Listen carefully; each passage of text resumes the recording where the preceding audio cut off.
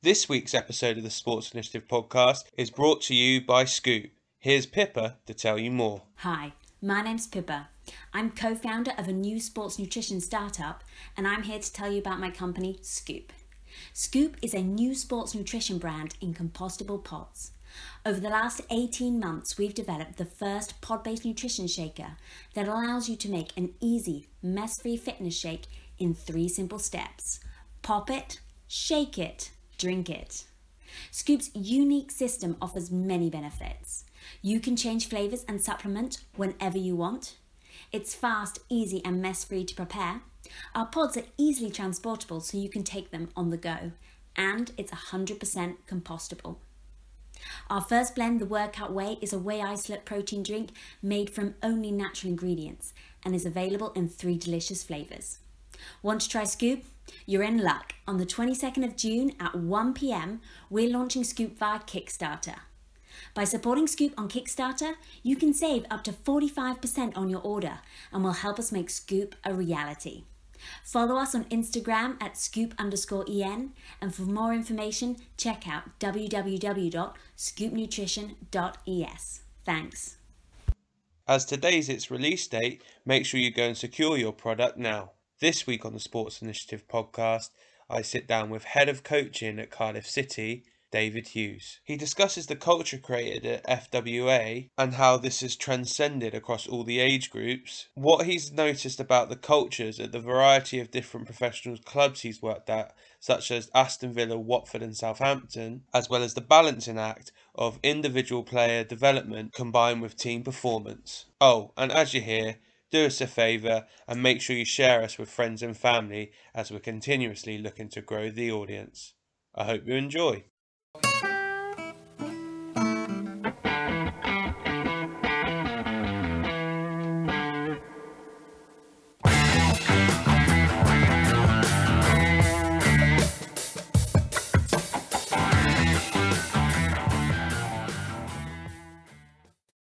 Perfect. So, Dave, first of all, thanks very much for giving up some of your Friday morning. How are you? Are you all safe and well? And did you enjoy the Wales game a couple of nights ago?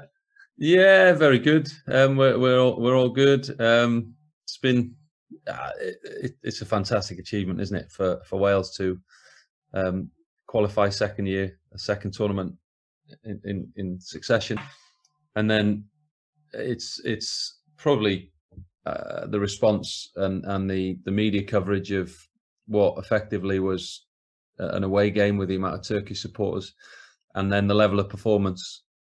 As a football fan, first and foremost, they're inspiring the nation, the children to want to play football. Fantastic role models. There's clearly an outstanding team spirit, and long may it continue. Let's hope it's the same in Rome on the weekend, which is effectively another away game. So the tournament has a different feel to it, but they're inspiring huge amounts of children to want to play football. So that's only a good thing.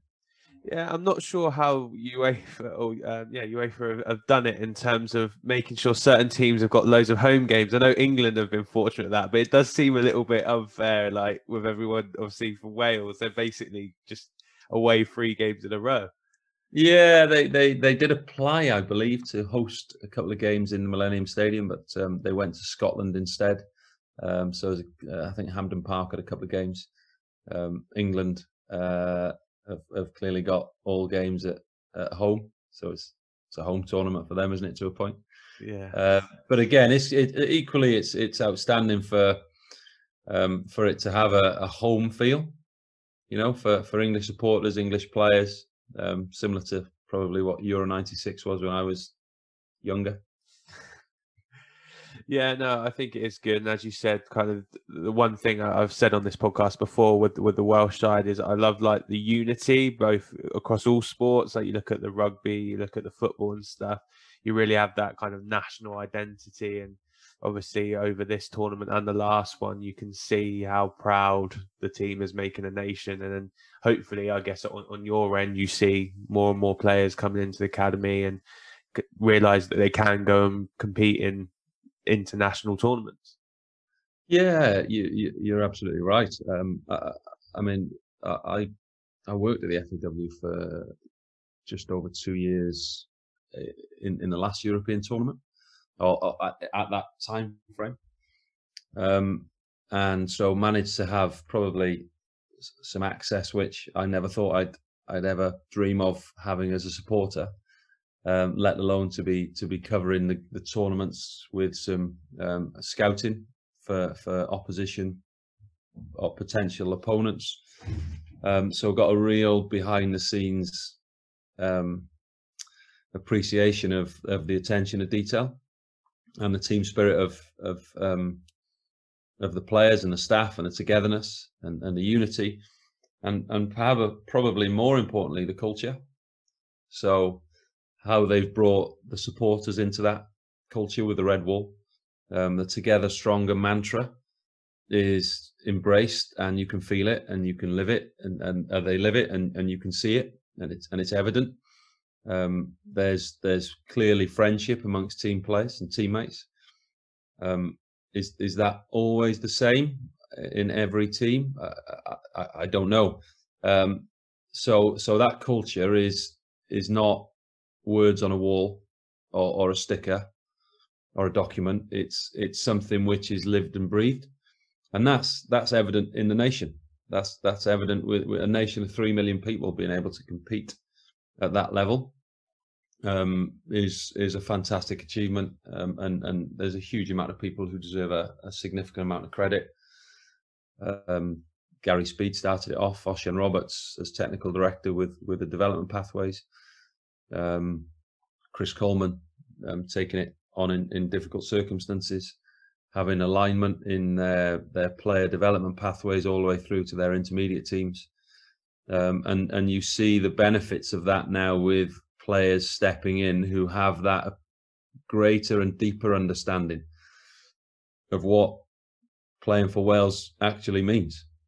It's more than pulling a shirt on. It's more than turning up on an international camp. Those values are hugely embedded, and let's be honest, they're writing, qualifying again for another major tournament. They're writing history, aren't they? And what a fantastic achievement that is for young players who you look at the makeup of the squad. There's a good blend of experience and youth. So 4, 6, 8 years down the line, there's the experience of what it feels like. And let's hope this is a journey which is going to continue for as a football supporter, as a Wales supporter, and equally someone who loves football. Yeah, I think what's been really interesting from the outside, I mean, you've got obviously your likes of Gareth Bale, Aaron Ramsey, who, are world-class players playing at, Juventus, Real Madrid, etc. But I think one of the things that's interesting for me, and I guess is credit to the pathway, is the way those younger players come in. So you look at someone like Kiefer Moore, who's come through maybe not such a traditional pathway, but comes in and does well. Roden obviously coming in and coming through Swansea, etc. And you've got players that are younger, but you can see almost inherently come in and buy into what is, I guess, being sold or what is being created. From your experience there, how do you think they live the mantras? How do you think that the culture was created so it wasn't just a case of having words on a wall? Was there anything that was kind of done specifically? I think the players, I sense the players took a part in understanding what the mantra was around and where it stemmed from. If you look at let's look at the where they start the regional squads at 13, 14, 15. Then they get into the 15, 16s where they start playing competitive fixtures. There were examples where Cledwyn Ashford, who's an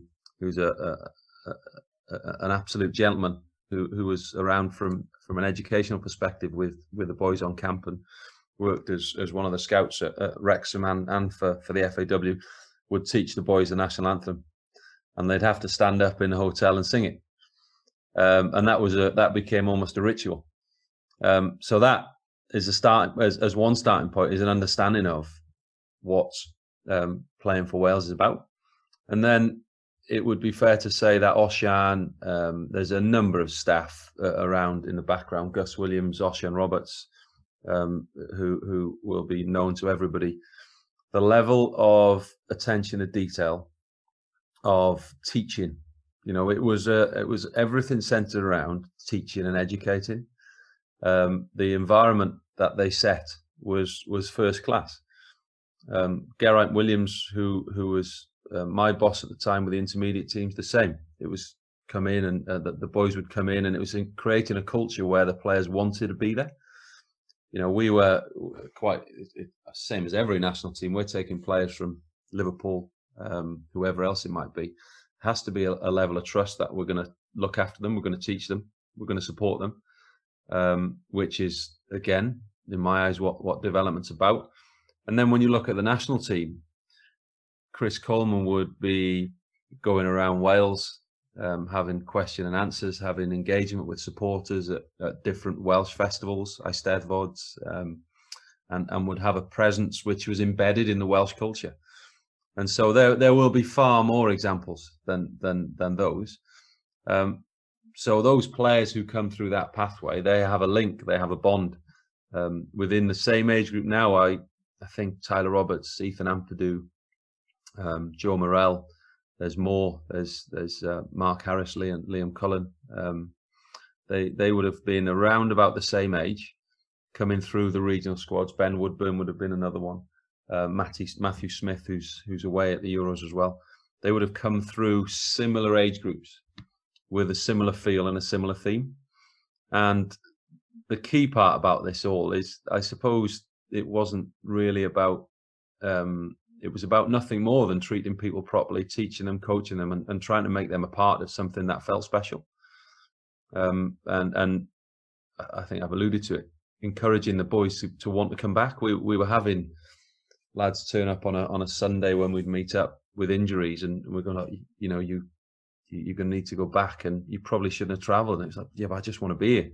I want to come because I enjoy it. And so we Geraint and I used to like that.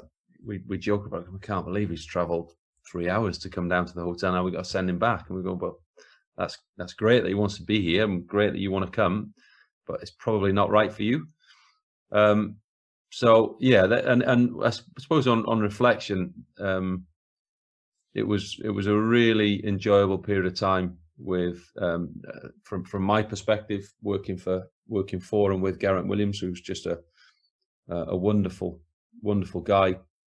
Really, really good coach. Got a fantastic manner when dealing with players, and he had a huge impact on the young players coming through the pathway in the intermediate squads on the back of having a successful career as a manager himself. And when you look at the type of people, it's the people, really, isn't it? We've got they've got a culture, but it's the people within that who played a real part in bringing that to life.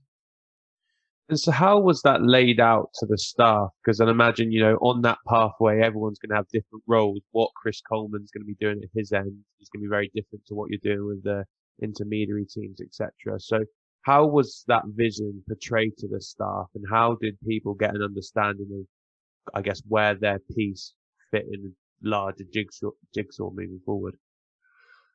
I'd probably say it's a good question. There's probably real clarity. We'd have 17s games, and Chris Coleman would be in the dressing room, and giving messages that it's a bigger picture. In I suppose there was a style of play that was put together for a purpose.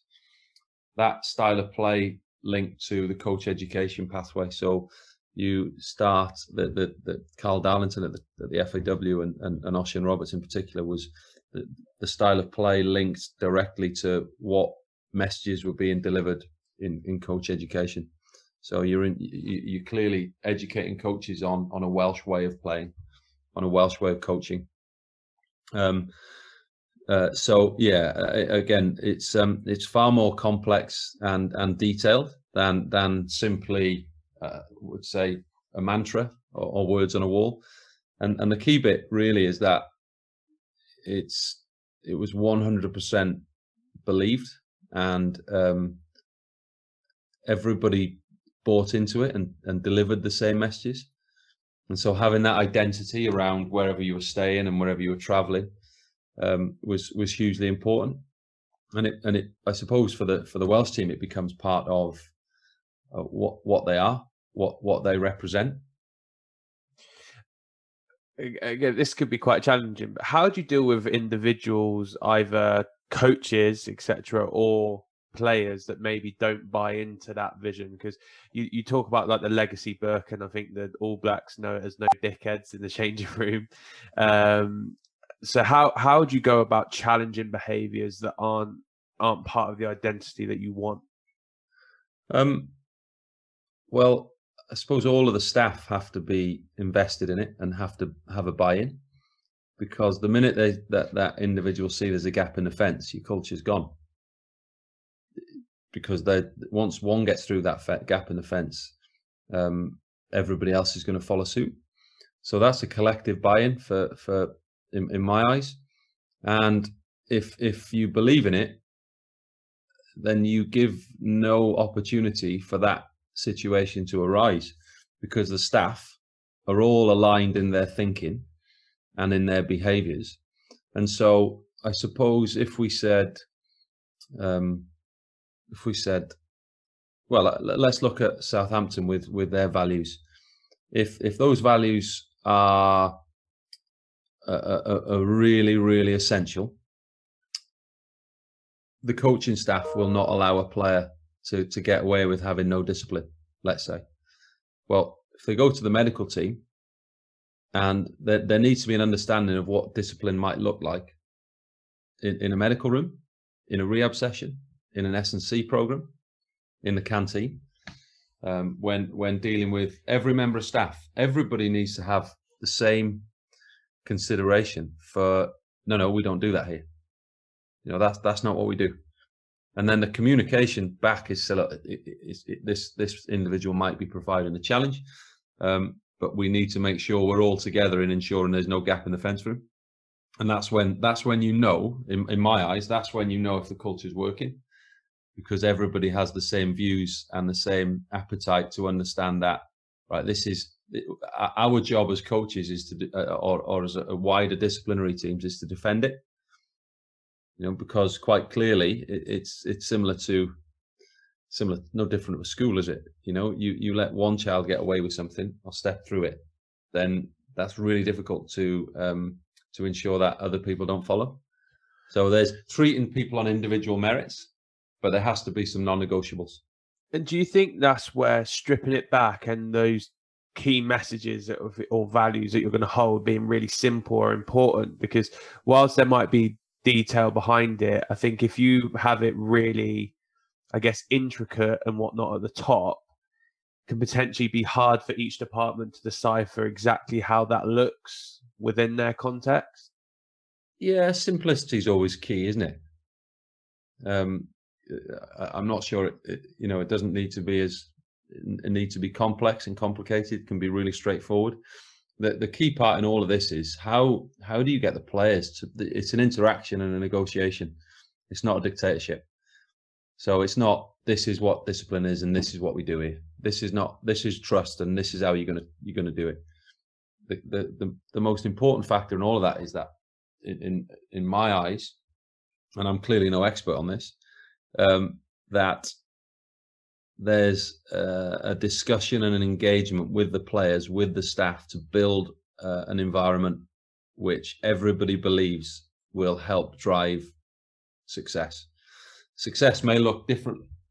So if I think back to different places I worked, success in different organizations would be considered. So when the time at the FAW would be, success for us was trying to get to the elite stages every year with every age group.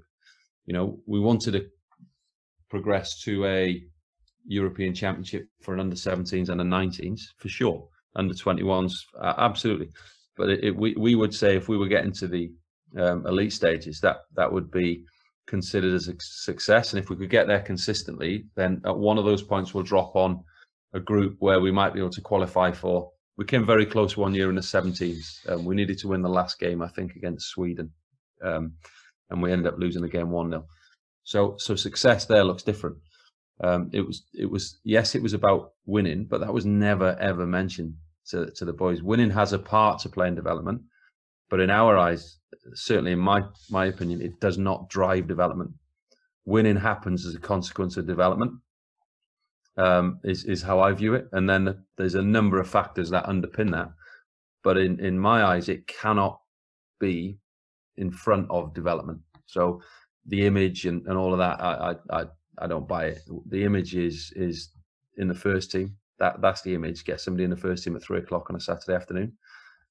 If the team finished top of the league, bottom of the league, there's some context behind it. Is it a young team? Is it an old team? If it's a young team, they're going to find it tough in the short term, but they'll be better in the long term. So all of those factors are how you gauge success, and the understanding is your culture is around ensuring. I kind of view it in my eyes as, on a good day, what is it we're good at, and on a tough day, what is it we're still good at? What is it that underpins a difficult performance or a difficult session? Or so as an individual, if I'm outstanding today as in a coaching session with our under 17s, what is it I was outstanding at? And it might have been the technical and tactical side of the game, or my psychological component. In I was really confident and positive. Well, sitting underneath that is a set of values which clearly underpin all of our performance characteristics. Because on a difficult day, I still, where my touch might be a little bit difficult, or the surface might be challenging, or I'm just not having a good game. That's going to happen, isn't it? To say there's still 5 or 6 factors which are always there, so I can always fall back on. And as a coach, you'd probably sit and go, "We weren't great today, but I tell you what, what we can hang our hat on is our behaviours that underpin it. We're outstanding." So bringing those values to life for players are practical situations, which they're almost tangible. They can see it, they can feel it. And again, I'm the first to say I'm no expert on this at all. I just find it a really fascinating area. You look at Leeds at the moment. What is it they're outstanding at? Well, you'd probably say it's unique, their style of play. The way they work is unique, but it would seem to me he's got a really, really tight environment and culture where the expectations for the players are set, and the players have bought in. And the skill of, I suppose, of a coach is to ensure the players are buying in to their environment to deliver success. Yeah, I think what's interesting about that example is when they were in the Championship, they sold a few players quite early on in that journey. And I think one of the lads, I can't remember his name, but he went out to Sampdoria and he was one of their better players. And I did see a few bits of people questioning it, going, why are we getting rid of him? But it almost seems like, as you said, the culture there is really good. And I saw an interview with Calvin Phillips yesterday, obviously we did really well last week. And the big takeaway I had from it was what a good person he seemed like. And I wonder whether, and I could be wrong, but those people that he got rid of maybe didn't necessarily fit in exactly with how he wanted to work. And that doesn't mean that they're not good players or not good people, but he probably has a very specific style and methodology of work, and he knows how he wants people to fit into that. And if they don't, then he's fine to say, you know what, you can go somewhere else. That's fine. It's fascinating, isn't it? It's fascinating. You look at, I suppose, look at Man City, look at any of those type of teams. Look at Man United under Ferguson. I would presume, I don't know, but most successful teams have an outstanding environment for the players to thrive and perform in. That would be my view. Then I guess sometimes that might be an organisational situation as well, where the whole organisation has that culture. It's not just a group of players in a small area of the programme. So it's fascinating. It's a really interesting subject, and I certainly don't know enough about it. I need to know a little bit more. But I would certainly say whatever the culture is, and every organisation has a culture, they might not always be effective, positive, and influential in the way that you want, but clearly everyone does have one. Yeah, so looking, I guess, moving to something more your repertoire and stuff, we actually skip past kind of what your role is now. So do you just want to tell people that have maybe not come across you what you currently do, and I guess what that kind of entails from a day-to-day, week-to-week basis? Yeah, I'm head of coaching at Cardiff City at the moment. So that centres around our coaching program, our coaching curriculum, our principles of play in the academy, our coaching philosophy, our playing philosophy, looking at how our principles of play drive other areas of our program. So I feel really fortunate and to be here. It's kind of I've lived in Cardiff now for probably 23 years. So I have a huge affinity for the club,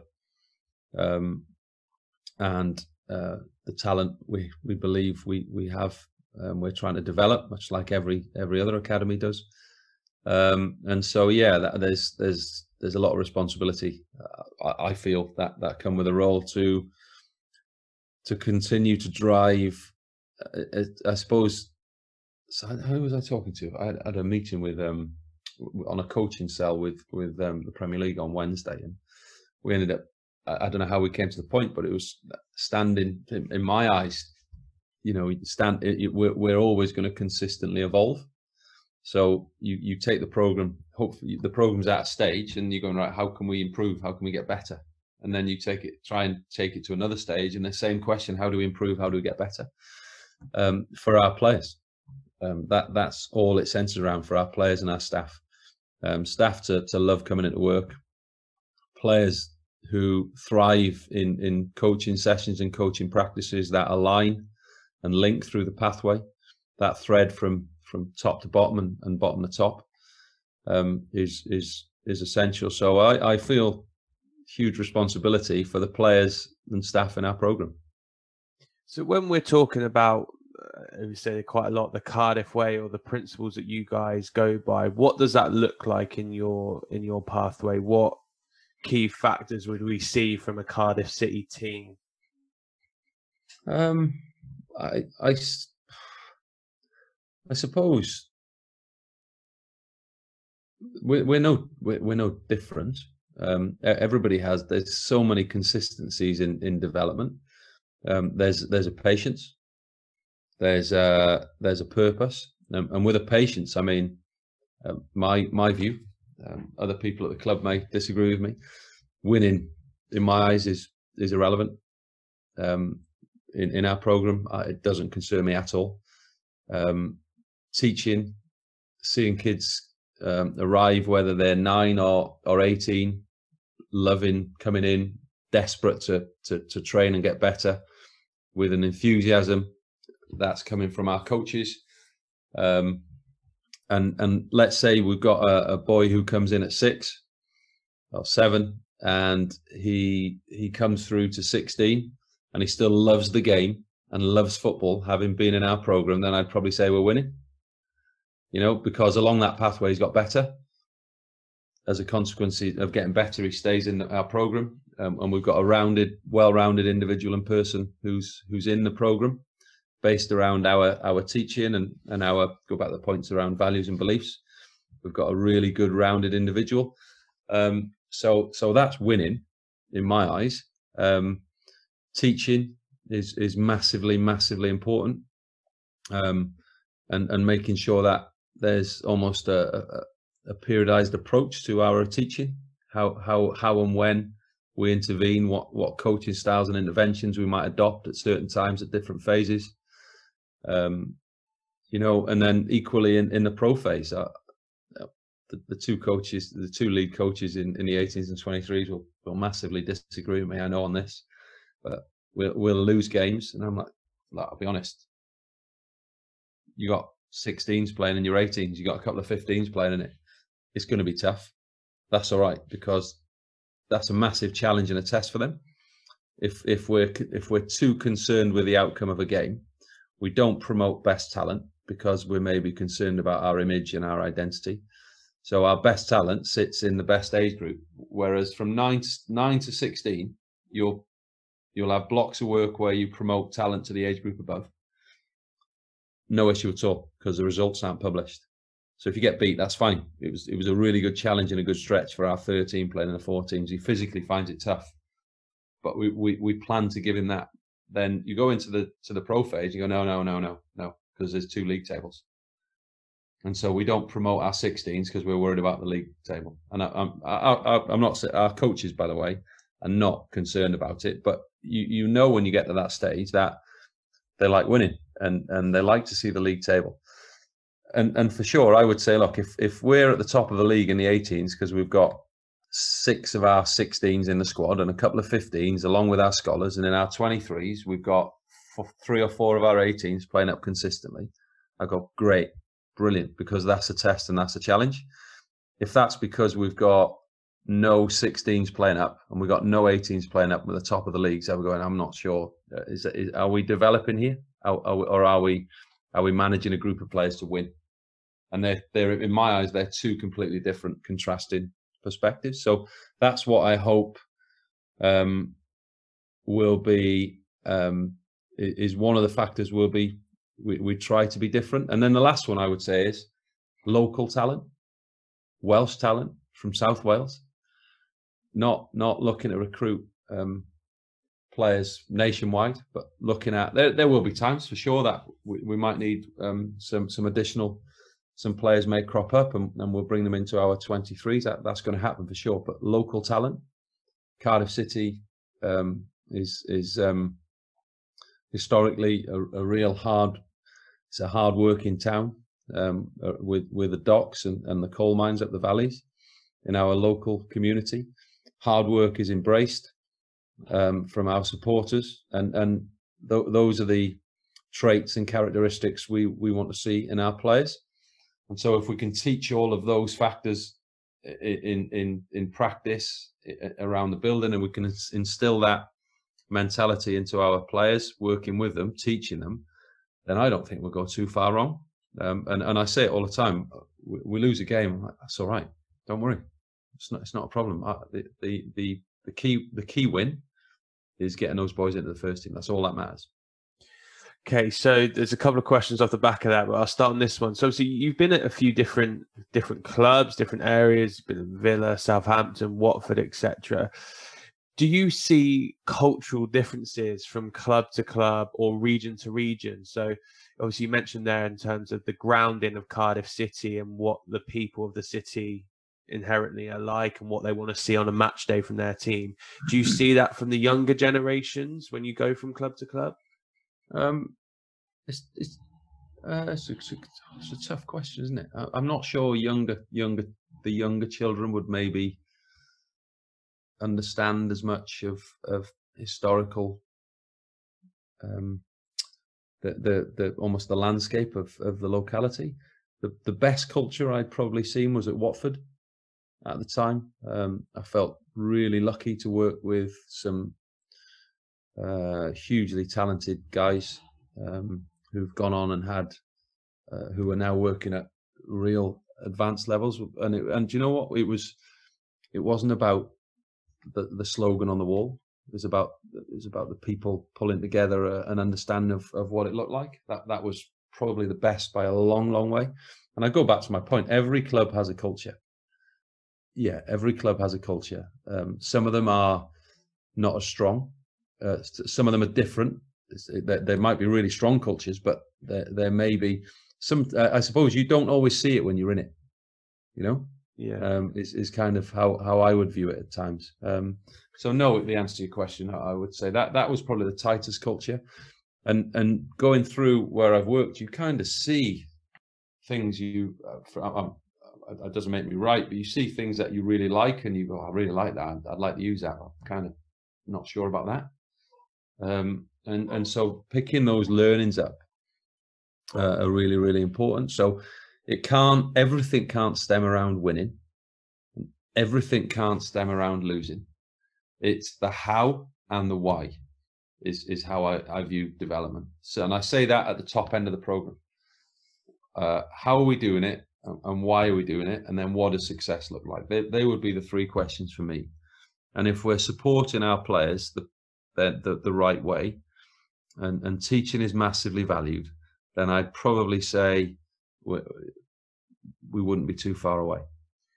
What surprises me about that is you look at Watford and the diversity of people within that region. You could say you'd expect the identity not to be as clear, whereas somewhere like Cardiff, for example, you know, it was South Wales. You've got that type of that would have changed very, very quickly though, in a period of time. So I suppose the culture historically at that time, you had Graham Taylor as chairman at the time.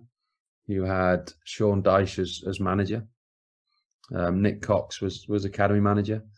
Some with a number of outstanding staff around. Ross Wilson was head of football operations. You had an outstanding group of talented staff, and so I sense that back in the time when Watford went through the leagues with Elton John and Graham Taylor, it was a community club. You know, it was the focal point of the community. It was a community club when I was fortunate enough to secure a poster. It was still a community club. That the academy had an integral role in the overall plan of the business, and developing talent was essential. So when you look at it in that context, that's for me where the culture and the environment came from. We knew we had a role to play, and every department was hugely integrated within that overall and overarching structure and an organisation. And so the boys coming in from different backgrounds and different areas all understood what it meant to be at Watford's academy. It meant you'd get an opportunity. I think the mantra was one opportunity, no guarantees, which is something I use now. And it was really important for the players at that time to understand it. But central to that opportunity was being a good person, understanding that learning and improving was part of it. Being really good at school and in doing your best was essential. You know, that schools program was supported by the staff and reinforced the players. That education was essential. So kids, the boys at the time would never miss college. Never. If there's a reserve game, they got college, because education is important. We want to develop good young men here. So reserve games were not arranged on days when the boys were in college, because that was deemed as essential. So I just think there's those principles at play, and I mentioned earlier, rules of engagement. So yeah, and then ultimately, I suppose it was the people that brought it to life. That's really interesting. I like the thing about places emphasis of just simple, not organising games on those days, and it would transcend. So obviously you've mentioned around the winning and losing aspect, and that there'll be other people that would suggest towards that top end of your 18s and 23s that actually, because they're getting to the first team level, we'd hope they need to learn how to win, and they need to be in a position where actually they understand how to win games, because essentially if they go and play in the first team, that is what's important on a Tuesday or Saturday. What would your perspective or viewpoint around that be? Yeah, I get it. It's the how, isn't it? So it's not win at all costs. It's not box it off and squeeze up and kick it long or turn them round. It's about, and this is purely my opinion, it's about doing it with a style. It's about doing it. It's about winning with teaching at the forefront. So I've had this conversation a number of times with a number of different people. So if we're teaching players to win, it's about, let's say, teaching the right back to ensure he understands how to defend the far post when the ball's been stood up. It's about teaching him how to handle contact and defend a switch of play. It's about teaching him how to dominate his wide player in 1v1 situations. So if you teach him all of those facets of the game, in the last 10 minutes when you might be 1-0 up, you're going to win the game because he's got a good understanding of how to defend the far post, how to defend crosses, how to defend 1v1. If winning is essential and the main focus of the whole aspect, are the boys brave enough to deal with the ball under pressure? Because that's psychological. That's not tactical. That's psychological. Can they deal with the ball under pressure? Yes, game management is important at that stage. So let's say 5 minutes before the end of the first half or the end of the game, you've got to teach them how to manage that moment of the game. That said, they're all teaching points. So from minute 1 to minute 90, if it's only about winning, it's about winning, making good decisions, being brave enough to play, being brave enough to deal with the football. And then I would say, what are we what are we teaching players for? Are we teaching them to play in our first team or to go above our first team? You know, because a real high level attention to detail, I would suggest in any first team or any academy, we want to play. We're developing them for our first team for sure. We're also developing them to try and go and play in the Champions League, to try and develop them to go and play in the international game. And so we can't be one-dimensional in what we teach them. We've got to teach them the game. We've got to teach them aspects of the game which are essential for success. And so there would be an understanding of those characteristics of what it might take. So centre-backs, what do they need to do? Well, I would suggest to be at the top level of the game now, they've got to deal with football. Well, if we're so focused on winning and we stop rolling the ball to him, he ain't going to get better. He's not going to improve. He might get better at kicking it long or sticking it in behind, but at the top level, when that ball gets dropped in behind, is he good enough to take a quick touch and start play again, or is he not? And he's got to try and he's going to knock that ball out. Because at the top level, I would say they have to deal with the ball, and that's where I come from. So, well, they have to be able to deal with the football. And so, if we're winning games by not rolling the ball or not throwing the ball and not trying to construct and develop, how are you developing your midfield players? Because to be a top midfield player in the modern game, you've got to deal with the football. You've still got to deal with second balls, and you've still got to manage with being out of possession, and you've still got to deal with certain areas. And I would also say, how do you make a decision on a young player if you don't have the ball for long spells? I'm not sure. Maybe I'm wrong. Maybe I've not got enough experience in this, but I certainly feel, though, I watch age groups play, and if you deal with the ball, you've got a better idea who your better players are. That's kind of how I view it, you know. And again, I'm not saying I'm right here, but style is the how. That's the most important bit for me. It's the style of how we want to try and win. Everybody has a style. Which is the best style to develop players? Is it biggest, strongest athletes to win the game, or is it patience, purpose, and teaching? And I would rather say the latter than biggest, strongest wins a race today. But Brendan Rodgers would always say it's a silver medalist that comes through, and I would agree with that.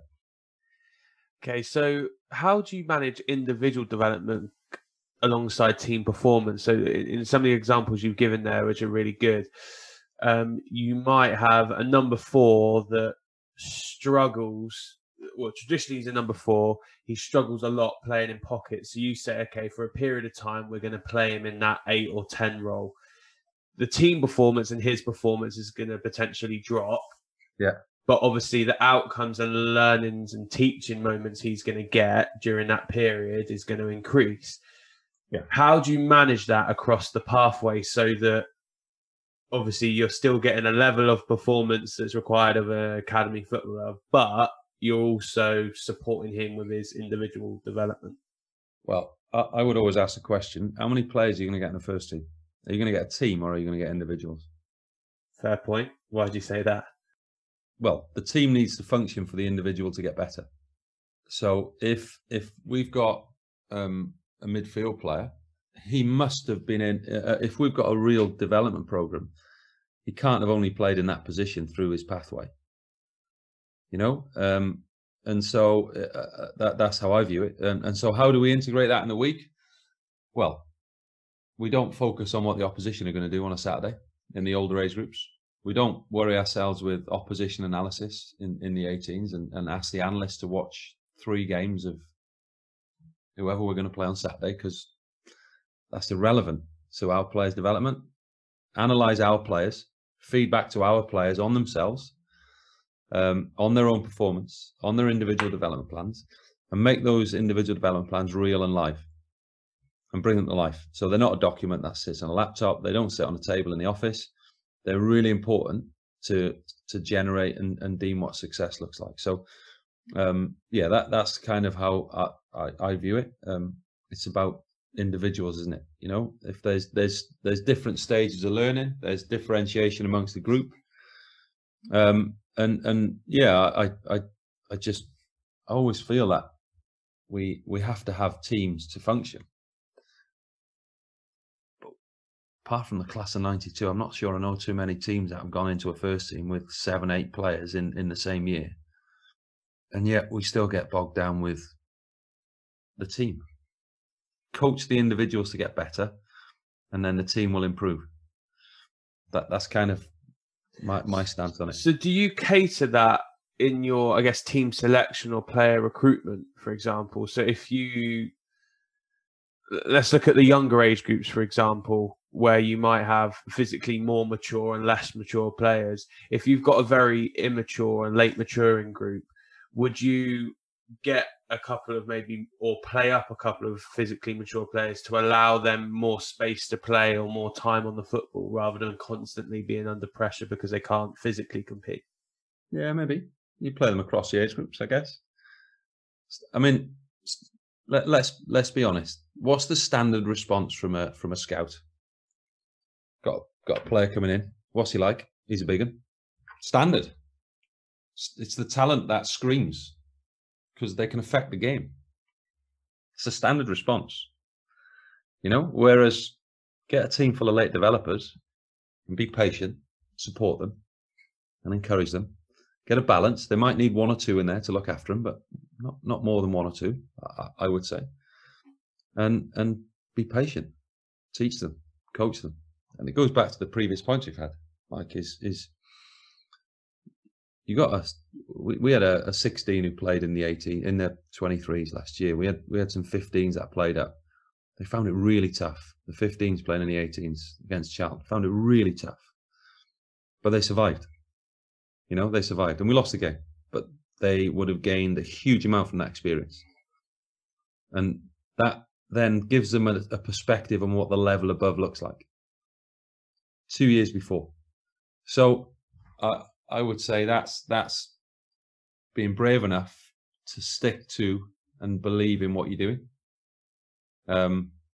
That's kind of you look back to MK Dons, going back to when Dele Alli was in the team, in their youth team. They would. I'm sure I remember them taking some big losses. They believed in what they were doing, and they got a top player through it, top player. And so if you believe, you got to believe in what you do, and everybody has their own approach, and they'll have data to back it up. The only data I think I need to see is who's getting in the first team at the end of the path, and that's ultimately what development's about. That's quite simply my view on it. Is improve the players, improve them as people, show them, teach them, help them, support them, make sure they love the game, make sure they love football, engage with them on their level, and let them have some experiences that, good or bad, will be part of their teaching, because it isn't always going to go well. Let's say the 15s that played against Charlton could have gone horrifically for them. They could have taken a big defeat, but we're aware of that when you make the decision. Yeah, so if we're looking at kind of with this individualized support, what are you actually able to offer? So what does their individual development plans actually look like? Are these formalized? Are they informal? And I guess in a holistic environment with a multidisciplinary team, what support are they able to access? So I'll give you examples, probably easy to do that. Say, for example, you've got a right-sided midfield player who's currently struggling with his delivery from wider areas. Yeah. Well, I would say it depends on what age he's at. So at that level, you'd probably think that would be towards the end of his development path. So his program needs to center around improving his development. If he's been in our system from a younger age, he should be technically where we'd want him to be. He should be athletically where he wants to be. And that might not just be a technical requirement. That might be down to physicality. That might be down to confidence. So we need to pick out the reasons why. We need to be diligent enough to provide support and perhaps more importantly, engage the player in the conversation. So we're not going to tell you what you're going to do. What do you think you need to work on? We have an idea. How do you feel? What do you believe would take your level to the next stage? And then allocate the support around that and make sure that those sessions, in all of those sessions, if it's, let's say, I'll give you an example. I used to work with a centre forward who was a big lad, super kid, needed to improve his heading because that was the type of player he was going to be. My conversation with a sports scientist, a guy called Peter Sharp, who was without shadow of doubt the best I've ever seen, because he understands what development looks like. It's not numbers. He does the numbers and he does the data, but he understands what development looks like. And I said to him in a discussion about the player, so look, we need to improve his heading. So to begin with, it's going to be static. To think about take-off foot, to think about articulating and understanding his body when he's in flight, and then we'll move it to on the move. But everything seems such an effort, and Peter's response was, yeah, that's because his thoracic mobility is not great.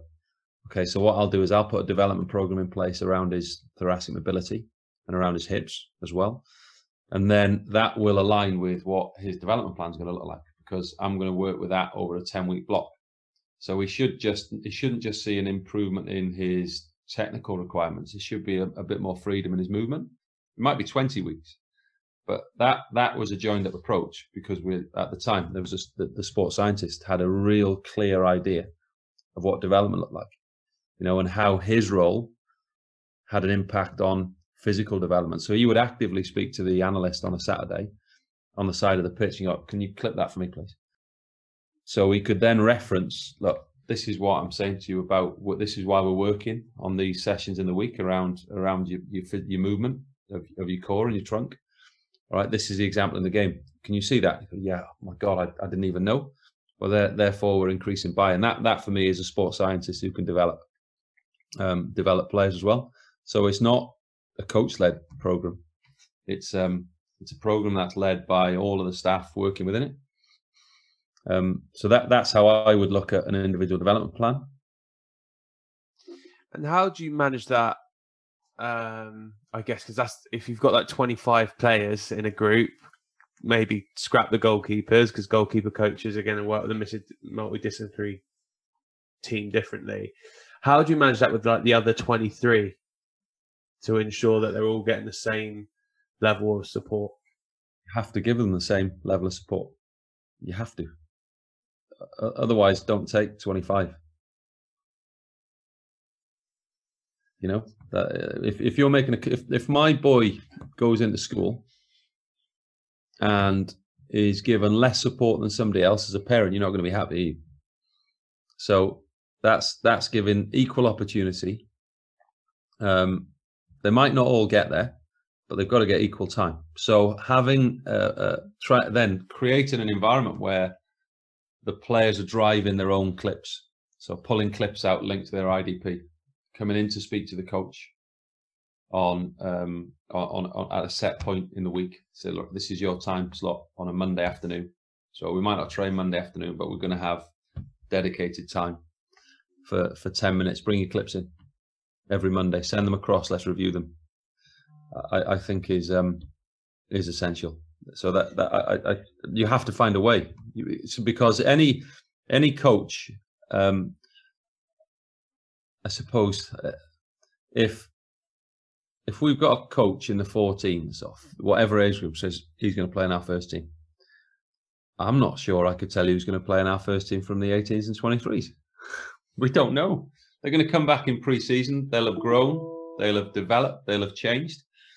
Emotionally, they'll have maybe have matured, or there'll be so many factors at play. So we don't know who's going to get in the first team. We don't know what that's going to look like. So if you don't give it and afford every player the access to that, then we're doing the players a disservice. So, in terms of what time you're able to give them during the week, you mentioned there kind of that 10 minutes where bringing the clips. Would you chase them up to do those clips, or would it be like, this is your time slot? If you don't use it, that's down to you. You need to get to that stage, don't you? Because you need a players to have a buy-in to their development. So the access to pulling clips out can be done away from the academy. They get the clips. They can do that at home. They can send them across. You can review them. One aspect of COVID has been this video calls. So there's no issue why learning can't take place when they're at home. With having a video call. So being creative is essential. Then having a real desire to try and make the boys better is crucial. And then I suppose there's points where if you've got a real clear principle of play and how you want to work, you then have unit meetings around what it is we're trying to increase understanding around. So yeah, I just think you have to make time. You have to make time. If the program's about the boys, then make sure it's about the boys. And looking at your weekly schedule, do you factor on pitch time for them to go and work on those sessions? And are those sessions, the older age groups, say under 18s, under 23s, do you factor in a half an hour period where they can go and design and deliver their own IDP sessions with a coach? Yeah, so the guys we're to be fair to Blocks and Rammers, they're really creative in pulling those together. So it's usually a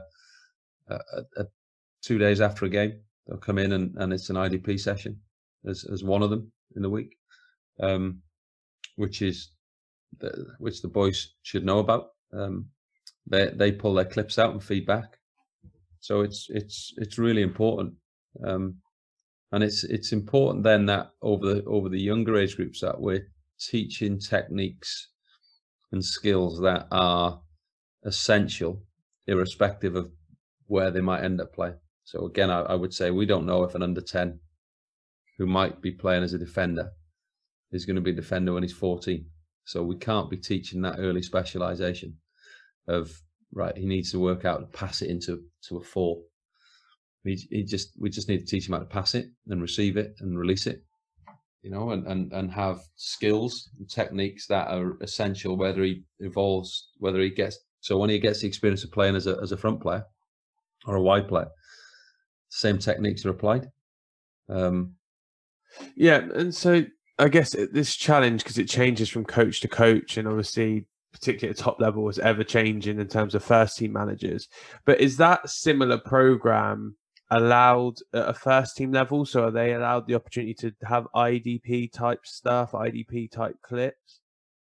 Yeah, but again, those will be pulled. They will pull those out and feedback. So they're there and available for access. So then I guess the next question is, how do you go around managing all of this? you know, it's a lot of the individual development stuff. And you've mentioned a lot about the periodization of your coaching methods and all that type of stuff, with different coaches coming in the building who are going to have different methodologies in the way they coach. If I look at Tottenham, for example, they're looking for every coach under the sun at the moment. And we've gone from going Mourinho, who has a very pragmatic, seems like very direct in the way he speaks to his players, to there was Ten Hag, to this Fonseca, who was very different and expansive, to Gattuso, who is a bit of a maniac from what I've seen on the pitch, to God knows who's going to be now. So how do you prepare your players, I guess, on a human level to carry on doing that IDP stuff, but also have a relationship with the manager in whatever way they act or whatever their personality type is? It's a good point. Does that not come down to the type of people you've got? How do you mean? Well, you're trying to create and develop individuals who are invested in their own progress and development. So if they're invested in their own development, it's much like a school, isn't it? So I always try to, rightly or wrongly, think about what would it look like for my lad at school. Well, I would say the teacher's got a class of 23 children.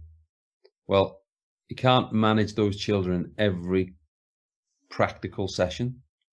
There has to be some investment from the teachers, from the children, to respect the teachers, set the work. You now have to go away and work at that yourself. You have to, and then when you need some support, they would ask for it, right?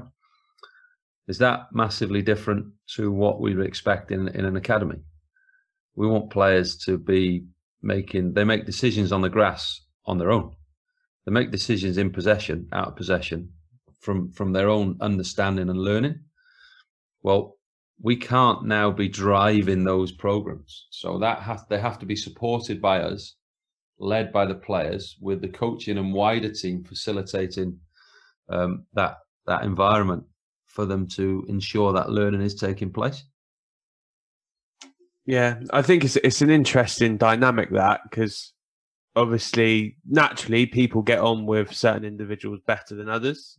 Yeah. And I could ask for a certain level of facilitation or support, or particular facilitation or support, which my previous first team manager was more than happy to provide, and go, yeah, that's absolutely fine. I can give you the space to do that. We're not going to do any shape work. You can go away and practice your finishing. The new guy that comes in a week later after your first team gaffer's just been sacked is like, no, we're doing 45 minutes worth of shape work. You're going to have to find an alternative time for that. And it would challenge them and the players to adapt to what this new manager wants. So I think that's a really interesting dynamic of how younger players navigate that, moving into that first team environment. Yeah. So how do we encourage them to be adaptable in the younger age groups? How would we do that? What would your thoughts be on that?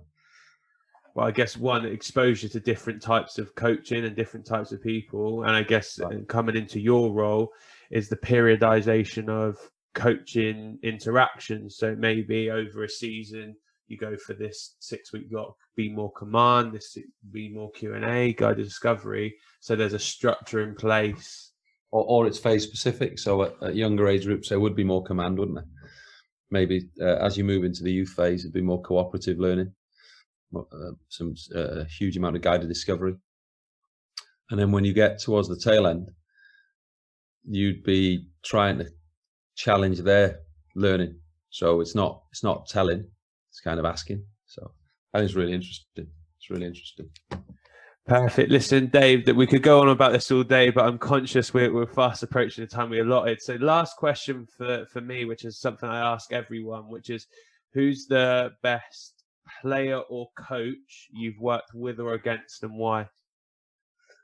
Oh, good question. God, I'm not sure about coach I've worked with. Thought Gareth Williams was outstanding. Gareth Taylor was excellent, both in different ways. Carl Darlington was an outstanding coach.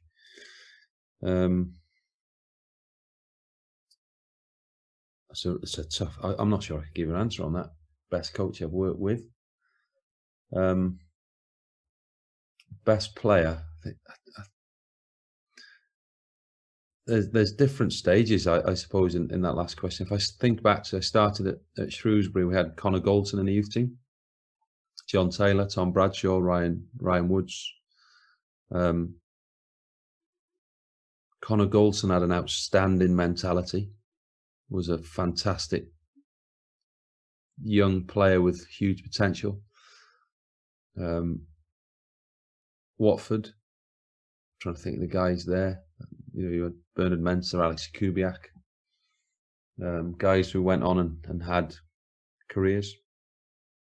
Wales, I mean, I think of Wales really. Tyler Roberts, Ethan Ampadu, all had something different. Probably the biggest, most significant development I saw was Jacob Ramsey at Aston Villa. Jacob was playing in the 18s as a 16 and found it a challenge and stretch. But his growth and development over 2 years was exceptional. Great kid, lovely young man, one great family, really supportive, and embraced the challenge, because ultimately development's a challenge. I said it to a parent and player 2 days ago.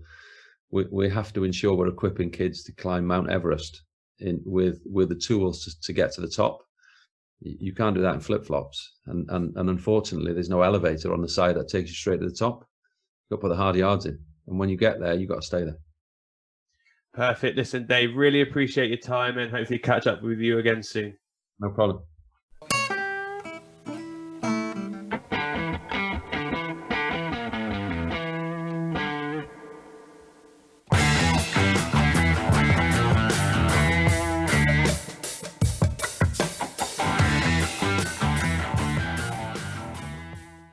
Thanks for listening to the Sports Initiative podcast with me, Michael Wright. Please remember to follow us on Twitter, Facebook and Instagram at the Sports Initiative Podcast, and share this podcast with friends and family.